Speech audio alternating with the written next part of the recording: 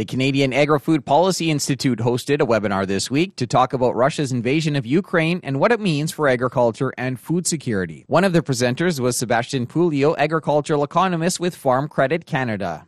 To summarize, it just means that there's fewer grain on the world market that's going to be available. And we see that the impact of that is raising grain and oilseed prices. So grain prices are way up, especially for wheat. We saw it last week. The wheat futures hit the limit 6 times.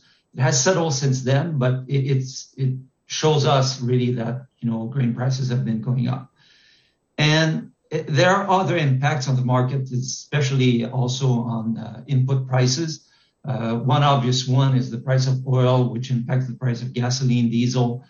So for grain farmers, it's going to cost a lot more just to put the crop in or harvest in terms of diesel. And another important impact on inputs is the one on fertilizer.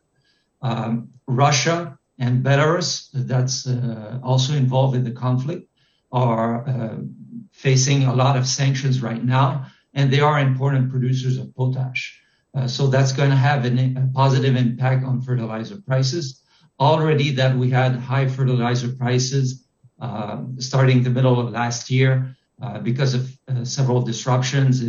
If we think of a hurricane in the Gulf of Mexico, we had also high natural gas prices even before the Ukraine conflict, the Ukrainian war. So that meant we already had very high fertilizer prices, and now we're having some more pressure on that.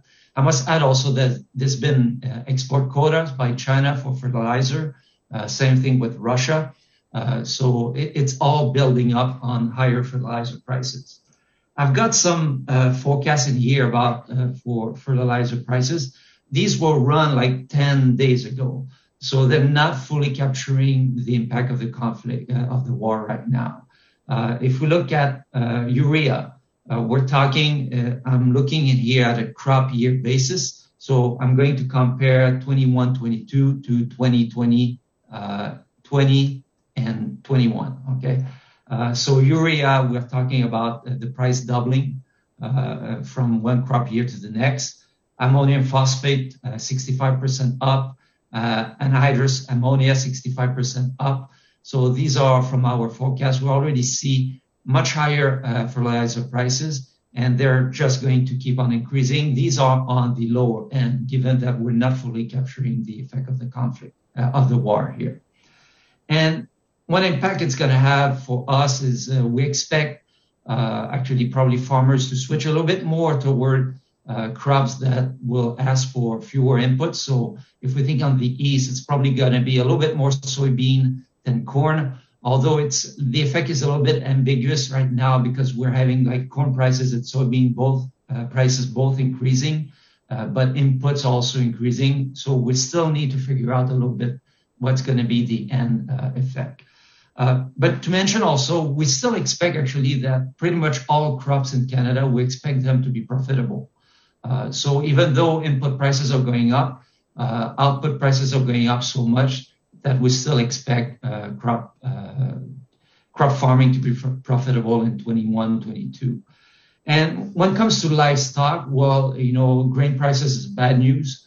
So it's going to be a lot more difficult for livestock producers, especially that, we just had a drought. So barley prices are very high in the prairies. The prairies is already importing a lot of corn from the United States because of that shortage. So it's going to just build on top of that to make the cost of feeding livestock a lot higher. So if we're looking at margins for beef, we see them essentially negative for 21, 22. And in hogs, though, we're seeing a little bit of positive margins in the middle of the year. So for farrow to finish operation, we expect like in July to see some profitability, but for the rest of the year, it's pretty much negative.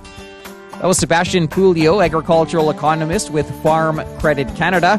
He was speaking this week during a webinar hosted by the Canadian Agri-Food Policy Institute. That's it for the Prairie Ag Wire for today. If you have any questions or opinions to share, send them to us by email, farmdesk@goldenwest.ca. I'm Corey Canute. Thanks for listening and have a great afternoon. The Prairie Ag Wire will return tomorrow on the Golden West Farm Network.